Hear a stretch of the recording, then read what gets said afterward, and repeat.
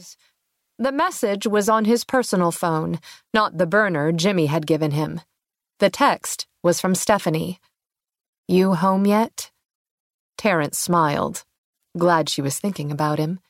Jimmy had told him not to use his personal phone, but to communicate with the burner. Using the new phone, he texted back, "Terrence here. Almost done. Waiting on my ride. You okay? Where is your phone?" An unseen creature scratched in a darkened corner.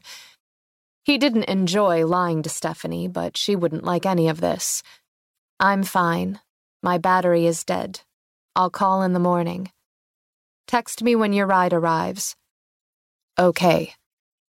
He shifted his feet and dropped the phones back in his pocket. He hated lying. This was bullshit. He was cold, tired, ready to go home. He held the bag up to the moonlight, but thick plastic guarded its secrets. He shook the sack gently and heard the clink of glass. What the hell was in the bag? Jimmy had said it wasn't drugs, but why was it worth so much money? How much could one peek hurt? Just one. Don't look inside.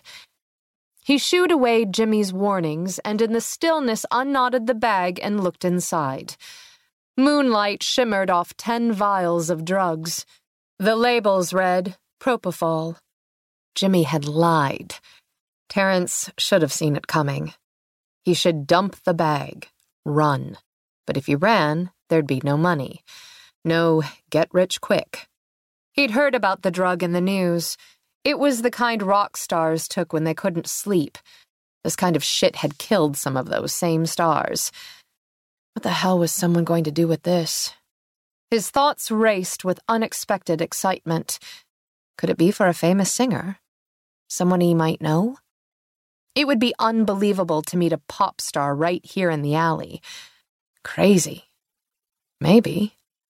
A slash of headlights approached and swiped across Terrence's face as a vehicle turned into the narrow lane. He quickly knotted the bag as a white van approached, slow and careful. The van was older, clean, the kind of vehicle he drove when he worked on the lawn maintenance crew over the summer. The kind people didn't pay attention to, the kind he wouldn't drive when he got rich. Heart pounding, he clutched the bag close to his side, doing his best to look like he knew what he was doing. Like this wasn't his first drug deal. He pictured the way Jimmy stood, easy and relaxed, always with a big grin. Nerves fired with worry as he reminded himself Jimmy had promised the exchange would be easy, no questions. Grab and go, easy money. He grabbed the burner and texted Stephanie. "Terrence again. My ride is here, I hope." "Who? Where are you?" "In the city. White van here. Gotta go." Shoving the phone in his pocket, he stood straighter, heart pounding, his mind skipping beyond the next few minutes to the money he'd make. $2,000. Pocket change to the famous singers, but it was a damn fortune to him. He'd already decided to buy his girl the necklace she liked, and put money toward a dryer for his grandmother so she didn't have to use the clothesline this winter. The driver cut his headlights, but kept the engine running as he stepped out of the car. Moonlight silhouetted the man's large frame. The stranger wore a hoodie and kept his head tilted down so shadows cloaked his face. Maybe that was for the best. No questions. Just a little bit longer and it would be over. He'd take the money and never look back. Terrence held up the bag. "I have a delivery for you." The driver didn't speak for a moment. Then he moved forward, gravel crunching under his boot as he stepped into the alley. The stranger didn't speak for what felt like forever before he reached in his jacket pocket. "Where's Jimmy?" "Sick?" Terrence lied, like Jimmy had told him. For a moment the stranger stood still as a stone. "Jimmy didn't contact me," he barely whispered.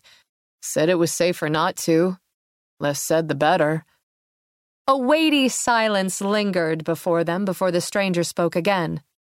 "Let me see in the bag. Do you have the money?" The man pulled his hand from his pocket, a thick wad of bills clutched in his long fingers.